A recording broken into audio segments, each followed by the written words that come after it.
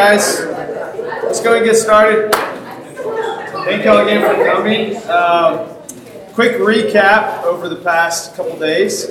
So, day one, we talked about stories and how we were made for stories, how stories are so important and vital to who we are, and we talked about how your life is a story. Your story needs to be shared with others. Your story needs to be shaped by God's story, which is the Bible.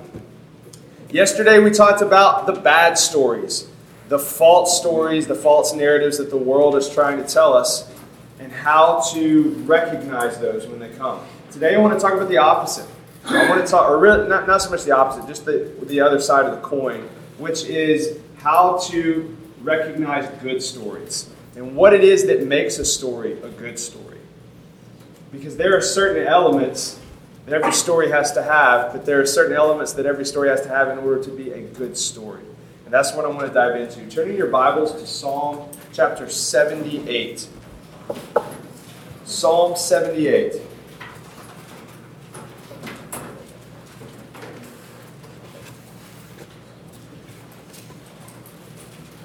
Just out of curiosity, does anybody know what the longest psalm is in the Bible?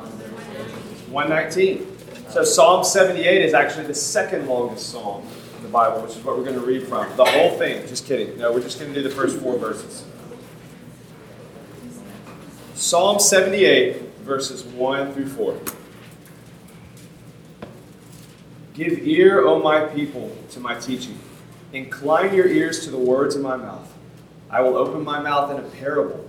I will utter dark sayings from of old, things that we have heard and have known that our fathers have told us. We will not hide them from their children, but tell to the coming generation the glorious deeds of the Lord and his might and the wonders that he has done. Let's pray. God, we need you right now to come and meet with us. Would you give me the words to speak? And let your Holy Spirit take those words and drive them into our hearts. God, would you go before me now? Because I need you. Would you go before all of us as we receive the word? And would you open our eyes to, first off, what a good story is so that we can recognize the stories that the world is telling us. But also, would you open our eyes to the story that you are telling us through Scripture and through our very own lives? We ask this in Jesus' name. Amen. Psalm 78 is a walkthrough of redemptive history. It's basically just going to walk through all the great things that God has done through all the great forefathers of the Old Testament. But it starts off by saying, I will open my mouth in a parable or a story. I will utter dark sayings from of old, things that we have heard and known, things that our fathers have told us. We will not hide them from our children or the coming generations. We're going to tell the story. And what he's saying here is that there is something important about telling stories and good stories from generation to generation. And in order for us to tell good stories, we have to recognize good stories. And we have to know what a good story entails. Because ultimately, every good story has in its roots what Psalm 78 is describing, redemption. So I'm going to use one word this morning to describe what a good story is. A good story is a redemptive story. That's the word of the day, a redemptive story. A redemptive story is kind of a hard thing to define because the best way to define it is to say a redemptive story has redemption. Okay, so you're using the word to define it itself. But I think a better way to say that is a redemptive story is a story where the light beats the dark. It's a story where the light beats the dark in some form or fashion. Last night, after you guys finished the dance party and everybody was back in their rooms, I was up at the Moses house, and I stayed up till about midnight. And I was out of the porch, and I was looking out on the beach, and it was completely empty. And there was a half moon that was just giving this awesome strand of light glowing over the ocean. And it was just lighting up everything around it. The stars were twinkling. It was beautiful. But I was sitting there staring at the moon and how it was so bright on this one spot in the ocean. And it made me think about something. It made me think about science, of all things. Okay. In the dead of night, all right, this part of the earth is facing away from the sun. And yet, how crazy is it that the sun still finds a way to shed its light on the earth? by reflecting off of the moon. This is what a good story does.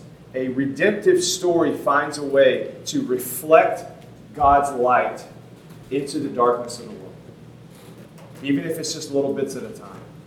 A redemptive story is actually reflecting the redemptive story of the Bible into the world around us. And so we have to see that the roots of a good story come from the Bible itself, come from the story of redemption. So I want to talk about 5 things this morning that every good story should have. And there are plenty more than 5. We're just going to talk about 5 right now. Number 1, a good story tells the truth. A good story tells the truth. Notice what I did not say. I did not say a good story has to be true. I said a good story has to tell the truth, because there is a difference. God has a created order to things around us. And we have an order to our lives and the way that we were made. And a good story will tell the truth about creation and about who we are and about our brokenness and about the things that we struggle with. It will tell the truth about what sin really is and about what we really need and about redemption. A bad story takes the things of creation and distorts them and tells lies about them. I'm going to tell you a story to illustrate that. Before I tell you the story, I need to tell you a couple things to set up the story. So when I was growing up, I didn't have very many crazy sleep things. I didn't talk in my sleep or sleepwalk or anything like that. But I did have hallucinations every now and then. Basically, a hallucination is this. I would wake up in the middle of the night and I would still kind of be half asleep, but alert and awake enough to remember and know what's going on around me. But I would see something that's not real, but it looked so real. I remember one night seeing Frankenstein's monster standing at the end of my bed, walking towards me like he was on a treadmill, but he just kept coming, and I was just so freaked out. You have to turn the light on for it to go away. And some nights I would see spiders on the ceiling or snakes on the floor, and it's so real. Or the coat rack turns into a person that's standing in the corner. You just have these hallucinations when you wake up in the middle of the night, and you see something there that's not real. Well, over time, I began to kind of train myself and realize, these things aren't real. I can go back to sleep now. Well, also, so that's something I had growing up. Let me tell you another something about our house. My family still lives in the house that we moved into when I was 2. And when they moved into, they bought it from Mr. and Mrs. Elkins, a sweet old couple. And when the Elkins were giving my parents a walk through the house, Mrs. Elkins was saying, it's a great house, it's good for a family, it's got plenty of space and all this stuff. Oh, and by the way, it doesn't have any ghosts. And we always joked about that and laughed. My dad kind of looked at my mom and kind of snickered, but then he realized that she was dead serious. She was she wanted us to know that there are no ghosts in this house. And my first thought is, why would you even say something like that? Was that even on the table? Was that an option that we might have ghosts in this house? So anyway, that's the other part of the story you need to know before we get into it. When I was 16 years old, one night, I woke up in the middle of the night to a sound I'd never heard before. It sounded like a woman screaming, moaning / singing opera, kind of all of that in one. It was just this, ah! Okay, you hear that in the middle of the night, you're going to freak out. And I just sat straight up in bed. I was like, what the heck was that? And I'm frozen, and I'm scared to death, can't move. I finally gather my wits, and I creep out into the hallway. So also, you should know, my mom had just been in a car wreck, so she was sleeping on the couch because her back was hurting. That was the best place for her to sleep. So I walk into the living room to where my mom was sleeping on the couch, and I wake her up and say, Mom, this is going to sound really, really weird, but did you hear a woman singing opera? She went, no. I said, well, let's go wake Sarah up. My sister Sarah was a year younger than me. She was 15 at the time. We go wake her up. Sarah, did you hear a woman singing opera? No. What are you talking about? We couldn't hear anything. It wasn't still going on. And finally, my mom says, Joe, are you sure you're not hallucinating this? I said, I hallucinate with my eyes. I don't hallucinate with my ears. Okay, I heard something. I swear it was real. My mom said, Joe, maybe this is something new that's happening to you, okay? Am I going crazy? So finally, my mom convinced me, it's not real. you're hearing things, go back to sleep. I went back to sleep. A week later, I wake up to the same noise. And I run out in the living room. Mom, I heard it again. There's this woman like shouting, singing, screaming. It's like opera. I don't know what's going on. Joe, you're hallucinating. So we go and we wake up my sister. Sarah, did you hear it? Did you hear it? No, I didn't hear it. I'm not going crazy. I'm hearing these things. And my mom is like, Joe, it's okay. Like, you have these hallucinations. You're just hearing something that's not real. You're fine. Go back to sleep. I go back to sleep. A week later, I wake up, hear the exact same thing. But I remind myself of what my mom has told me. This truth that I couldn't tell myself earlier. This truth that these things aren't real. I'm hearing things. And I have to, in the middle of the night, remind myself of the truth of this story, okay? I'm hallucinating. It's not real. So because I remind myself of the truth, I'm able to lay back down and go to sleep. About 3 minutes later, I hear a soft tapping at my bedroom door. I get up, turn the doorknob, creaks open. My sister is standing there, pale as a ghost, looks me dead in the eye and says, I heard it. That's when it got real. I was shaking. I said, oh my gosh, what do we do? Their sound that I thought I was hallucinating, that I thought was made up, is suddenly real because someone else has confirmed it for me. What the heck do we do right now? So we kind of grab each other by the arms and we creep down the hallway. First thing we're going to do is go wake up my mom, and then we'll eventually wake up my dad and find whatever demon is in our home. We open the door to the living room, we creep in, and there's my mom on the couch, sound asleep, singing at the top of her lungs. It was her the whole time. It was my mom. And here she was trying to convince me that I was going crazy, that I was hallucinating. I was thinking there were ghosts in this house and Miss Elkins was wrong the whole time. It was my mom screaming and singing in her sleep. And I woke her up and said, Mom, it was you. Sarah and I both heard it. It was you the whole time. She hates when I tell that story. Anyway, my point is this. There were so many layers to that story and so many things that I couldn't figure out for so long. Like, is it a ghost? Am I hearing things? Is this a hallucination? Am I going crazy? Like, there were so many people telling me different versions of the truth. We had to dig so far to get to the truth. Here's what I'm saying. A good story, whether it's made up or not, will tell you the truth about what's going on around you. It will tell you the truth about what's happening and about how God created things. Even fiction stories need to do this. Let me give you an example. There's this book series that I read when I was younger called the Percy Jackson series. And I always loved Greek mythology, so I read those books. And they're plenty good. They're fine. But there's a moment in there where Percy saves the day, and the gods didn't help him at all. He's like a half god, half human, by the way. And the Greek gods, they didn't help him at all because they don't care about anything. And the gods pull him into the throne room and they said, Percy, you did such a good job. We want to give you a gift. We want to make you immortal. We want to make you one of the gods. And Percy looks around him and says, I don't want that because you don't care about us and you didn't help me when I needed help. And I care more about the humans than I do you, so I reject your gift. And he turns off and walks away. And it's this kind of champion moment of Percy giving the middle finger to the gods, basically.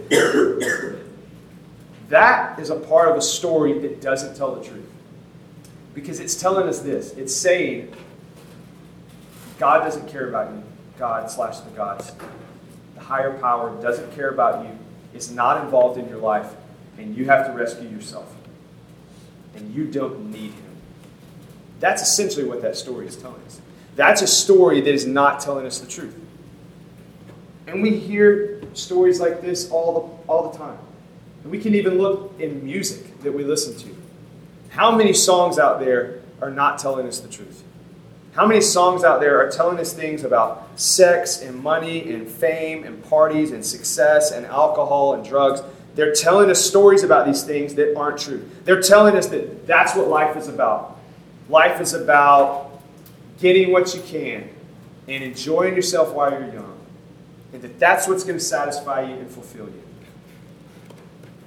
Ecclesiastes 6, verse 7 says this: "All the toil of man is for his mouth, yet his appetite is not satisfied." All that we do is like we're trying to consume all these things, but our appetite is never satisfied. That's the truth. And so a song that tells you that you'll be satisfied if you indulge in all these things, that story is lying to you. So a good story is a story that tells you the truth about these things. That tells you the truth about what idols do to us, about how they corrupt us. A songwriter who is very good at telling the truth is a guy named Johnny Cash. He has a song called "Hurt." It was one of the last songs he wrote. It says this: "I hurt myself today to see if I could feel. I focus on the pain, the only thing that's real. What have I become, my sweetest friend? Everyone I know goes away in the end. And you can have it all, my empire of dirt. I will let you down, and I will make you hurt." That's a sad song, but it's a true song. Because he's talking about this empire that he has built up. All these things that he's done in his life that he thought would satisfy him. And he says now he looks back on it, it's just an empire of dirt. It's letting him down, and he's going to let everyone else down. As sad as that is, it is a song that tells the truth. And that is more redemptive than the stories out there that aren't telling the truth. A good story tells the truth even if it's fiction. It tells the truth about who we are, and it convinces us that we need to be redeemed in the first place. That's where it starts. A good story convinces us that we need to be redeemed in the first place. Which brings us to our second point. A good story is a mirror, not a microscope. A good story is a mirror, not a microscope. Here's what I mean by that. A good story helps you examine yourself before you examine others.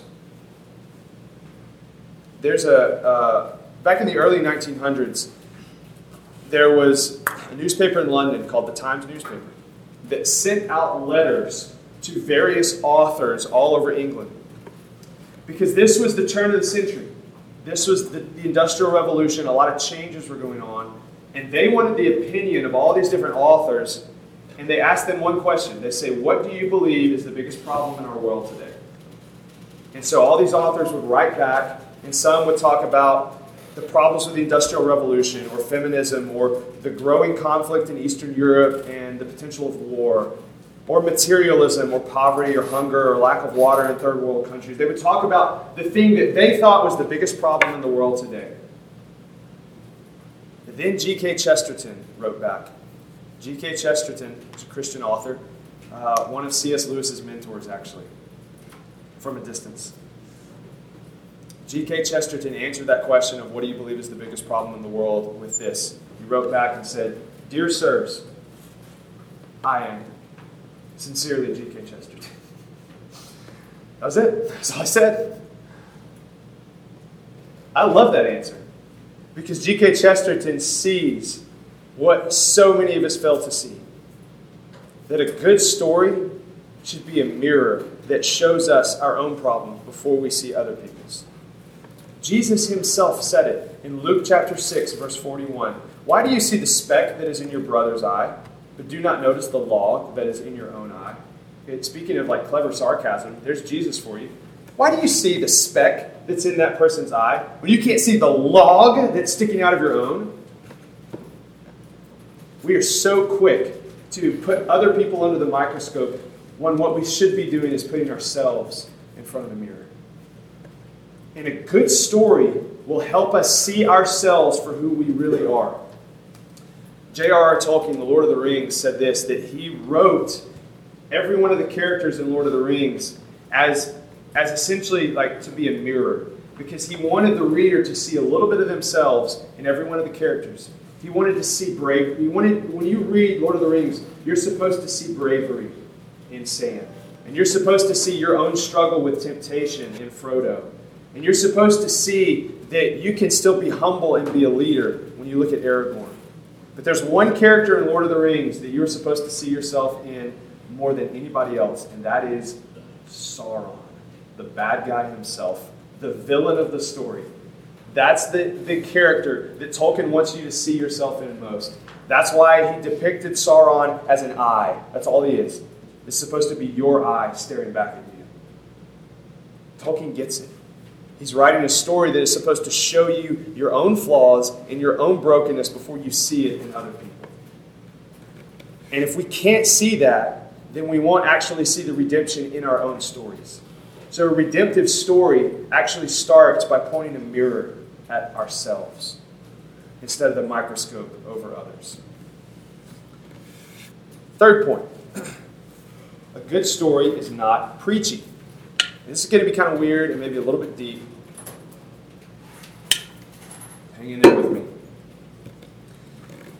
Every story has a message that it's trying to tell. But when that message gets louder than the story itself, the message loses its potency. It actually falls flat. C.S. Lewis says there's a reason for that. He describes it like this. He says we have these watchful dragons that are guarding our hearts against the truth. In other words, the truth is trying to get into our hearts, but we have these dragons that are there just like swatting it away. So no, you're not getting in. You're going to have to try harder than that. And C.S. Lewis says the best way to get truth into our hearts is through a story. Because stories, especially children's stories, will sneak past those watchful dragons and deliver the message the way it was supposed to be delivered. And so anytime you see a story that tends to have like this agenda that's kind of screaming at you, that's like very noticeable and on the nose, that story's messing up in that part. Let me give you an example of that. You may not like what I'm about to say. That's okay. We might disagree. There's a moment in Avengers Endgame, as much as I love this movie, there's a moment, kind of the girl power moment, where all the female superheroes get together and they go out and they fight. And the message they're trying to send is a great message. That women are strong, that women can stand up for each other, and women can fight. That is a great message. The problem is, in that moment, the message just got louder than the story. And it falls flat. And C.S. Lewis is saying that, like basically, it's like you're not getting past the dragon. You're not getting past that watchful dragon. You're just kind of lofting it up there, and the message is getting too loud. So, because a good story is actually not preachy. It's kind of like you're squirting the medicine out of the needle before you stick it in the arm, all right? When the message gets louder than the story, it loses its potency. The story is what has to deliver the message into our hearts. And that's something we need to be aware of when we see stories around us. A good story packages the message and subtly just kind of pushes it inside of us. You know what story does that better than any other? The Bible.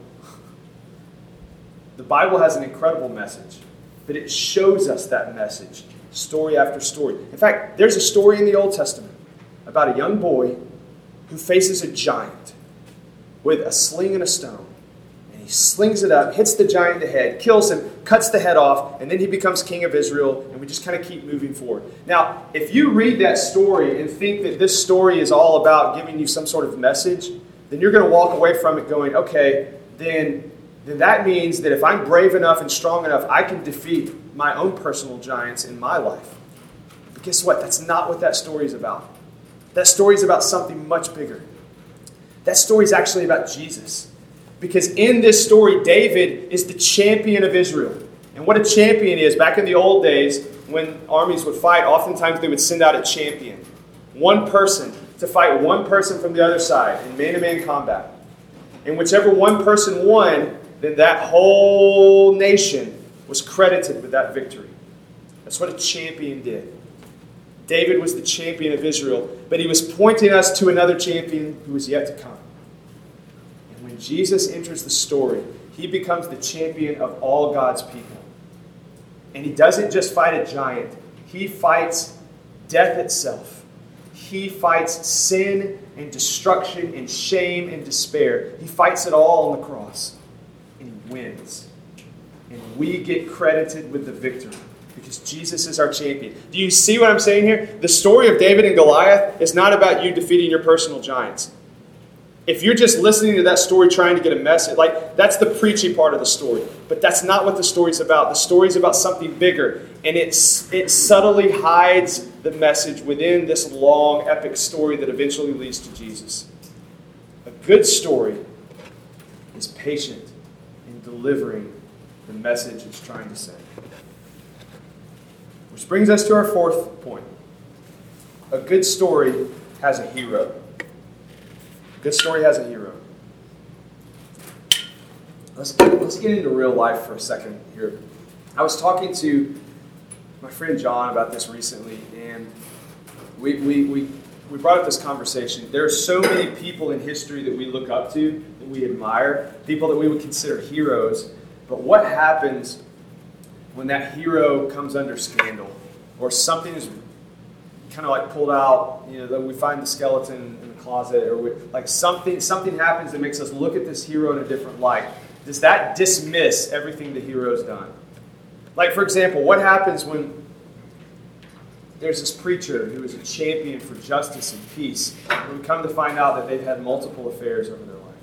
Or what happens when there is this musician who is really good and everybody loves his music for like decades, but then you come to find out he was a child molester? Like, do we just discount the music and the art that he made? Or what happens when there's this author who just wrote so many redemptive stories, but come to find out he was an alcoholic and a drug addict? Like, do we dismiss his stories?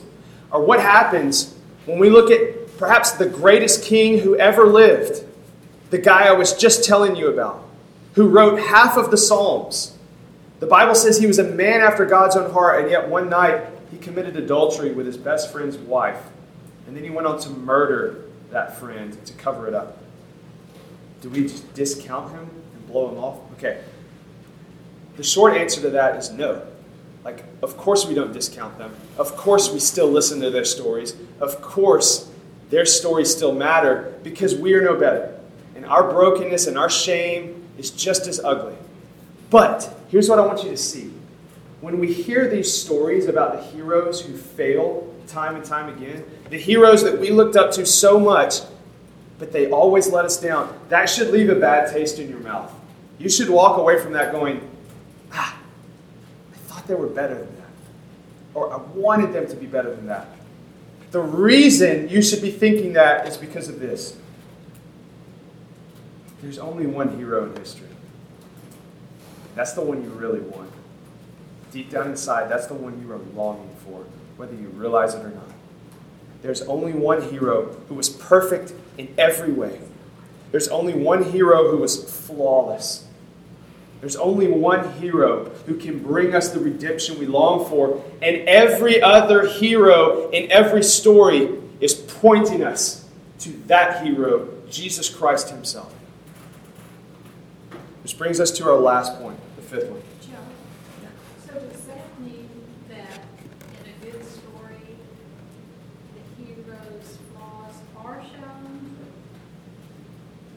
I don't think that's necessarily the case. I think the case that I'm making is that a good story shows us the hero that we really long for, whether they have flaws or not. Okay. And that ultimately there's only one hero out there, which is Jesus. Which brings us to our last point. A good story will show us our deepest longings. A good story will show us our deepest longings. We long for resurrection. We long to be made new. And the best stories will awaken those desires inside of us. How many of y'all seen the movie Avatar? Okay. Avatar's a fine movie. There's plenty not to like about it. I don't think it's like a great story or that great of a movie. But there's something in Avatar that I love. And that when I watched it the first time, it just awoke and it stirred up something inside of me that just wanted to live on Pandora and ride those animals, whatever they are, like through the mountains and stuff. It just looked so cool. And I think what that was this longing for a world that was just untainted by the curse. This world that just appeared perfect and flawless and beautiful. I want that world. And that's something true inside of me that is here that God promises to fulfill. And that longing is a good longing. I love the story of the Lion King because it reminds me that the Shadowlands won't last. That one day the king is going to return to his throne and he will bring light back to his kingdom. I love the story of Cinderella because it reminds us that we were made for the Prince of Peace. And that prince will pursue us endlessly until he rescues his bride. Look, when we see stories that have these heroes in them, they should be pointing us to the ultimate hero, and they should be revealing our deepest longings and what we really want in life. Because what we really want is to be healed of our brokenness and our shame. Look, this is something I've learned in ministry. And this has kind of blown my mind. When I was your age, I used to come to places like this, and some of you may be feeling this right now. You look around you and you see all these cool kids on the dance floor, on the basketball courts, or like out on the beach playing volleyball or whatever, and you're looking around and you're going, man, they're so cool. I'm so intimidated by them. I want to be like them so badly. And so you find yourself like your insecurity is like driving you to like try to copy them or mimic them or be part of that crowd, or your insecurity is driving you away to like be intimidated by that and not be close to it. And you think that you're the only one who feels that way. And what you don't realize is that every single person in this camp feels the exact same way. Because every single person is broken and filled with shame and insecurities. I used to think I was the only one until I started doing youth ministry, and I realized that all it takes is a little bit of digging and a few good questions to get to somebody's heart and realize, oh wow, they are just as broken as I am. And they have just as much shame as I do. We all have this deep weight of shame that is bearing down on us, and we don't know what to do with it. A good story will show us where to take that shame. There's a lady named Kristen Lamb who's an author, and she says this: readers don't connect to perfection, they connect to flaws. We aren't telling stories to perfect people. We are telling them to lost and broken and hurting people who can pick up a book and know that there is at least one freaking place in this world where the good guy wins and the bad people get what they deserve. She said that from a non-Christian perspective, by the way. But that's what a redemptive story looks like. It drives our shame to the one place where it can actually be handled. And I want to give you a story that demonstrates that, as well as any story I think I've heard. And I'm kind of closing with this story. My youth pastor, when I was in high school, was a guy named Mark, and he told me this story. That before he got his job at my church, he'd been hired right out of college at this small rural church in Alabama as a youth leader. There's a family in his church, husband and wife, who had a 16-year-old daughter. It was her only child. And they were very involved in church. The mom was like super kind and sweet and served in the youth group. The dad was an ex-Marine and was the most intimidating person Mark had ever met in his life.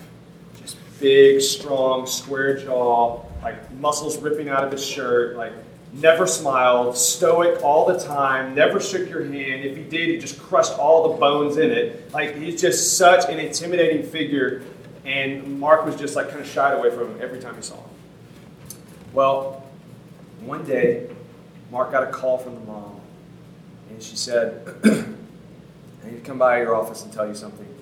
Are you there? And he said, yeah. She said, I'll be there in 10 minutes. She shows up 10 minutes. Her eyes are red. She's clearly been crying. And she said, I just found out that our daughter is pregnant.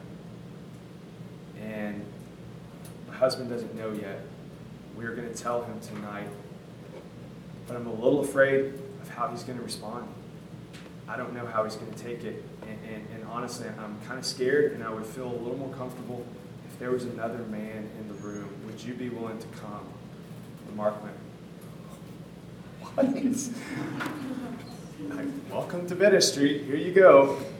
And he said, okay, I'll be there.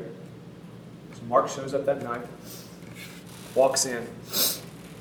The dad is sitting in his recliner watching a baseball game, his massive forearms just like hanging over the chair. Mark goes and stands by the fireplace. The dad like barely even acknowledges him. The daughter comes downstairs, sits on the couch. The mom sits next to her. And then the dad looks around and kind of sees this crowd that's gathered around him. He turns the TV off and says, What's going on? The mom says, your daughter has something she wants to tell you. And every eye turns to this little 16-year-old girl. She opens her mouth and just breaks down into tears. She can't get it out. The dad doesn't come to her or rescue her. He just stares at her as she's crying. And she just keeps sobbing. It goes on.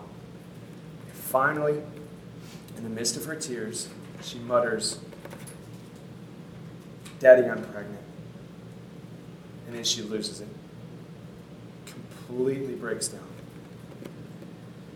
And Mark said that immediately, without hesitating, the dad gets up, walks towards her, scoops his left hand under her knees and his right hand behind her back, picks her up, sits down on the couch, puts her in his lap, pulls her in close, and whispers in her ear, you listen to me. You are my daughter, and I love you no matter what. You will not walk through this alone. You understand? And she nodded her head and just buried it in his chest. And he just held her all night. That was all he said. You want to know where to take your shame and your brokenness? There is a Father who loves you like that.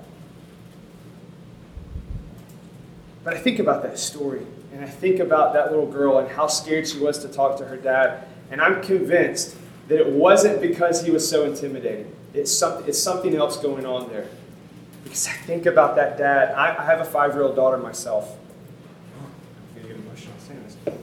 I'm imagining myself in that situation. Because I'm thinking about what's going through the dad's head. Because it's not just a moment that's happening right there. There's history. Because he held her in the hospital. He fed her through the night. And he helped her ride her first bicycle. And watched her swim in the pool. He was there from the beginning. Because he made her. That's why she was so intimidated to go talk to him. But isn't it amazing to know that the very one who made us, the very one that we are scared to death to bring our shame to, the very one who made us is the one who will wrap us in his arms and hold us and redeem us when we cannot redeem our own shame. I want to close with this. One of my favorite passages in the Bible, Isaiah 46, verses 3 through 4. This is God speaking to his people, and he says this. Listen to me, O house of Jacob, all the remnant of the house of Israel, who have been born by me from before your birth, carried from the womb. Even to your old age, I am he. Into gray hairs I will carry you. I have made you, and I will bear you. I will carry you, and I will save you. This is the promise God gives his people. That when we don't know where to take our shame, he says, I have made you. The very one who made us will hold us and carry us when we can't carry that shame ourselves. That's what a redemptive story looks like. And tomorrow, I want you to see your story in light of the one who made you.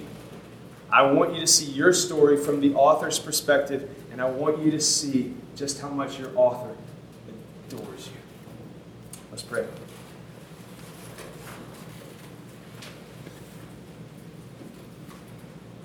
God, we are all broken, and we are all filled with shame and insecurity.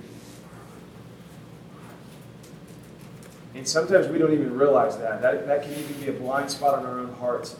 But God, I pray that you would help us to see that shame and that brokenness, bring it to light to every single person in this room, so that they might turn to you, the only one who can rescue them from that shame, the only true hero in history, the only one who truly tells us the truth about who we are and what we need, the very one who came to shed light on the darkness. and the darkness has not overcome that light. Lord, would you draw us to yourselves? Would you help us to see that we need you because we need redemption? And that every story that is speaking of redemption is pointing us to the great Redeemer. And God, would you help us to see that as our author, as the one who made us, who created us, would you help us to see that we are not made by accident, and you have put us here for a reason, and it is because you have loved us to know him. And so, God, we love you and we adore you. In Christ's name, amen. Guys. Sorry. Oh, that's fine. That's okay. Thank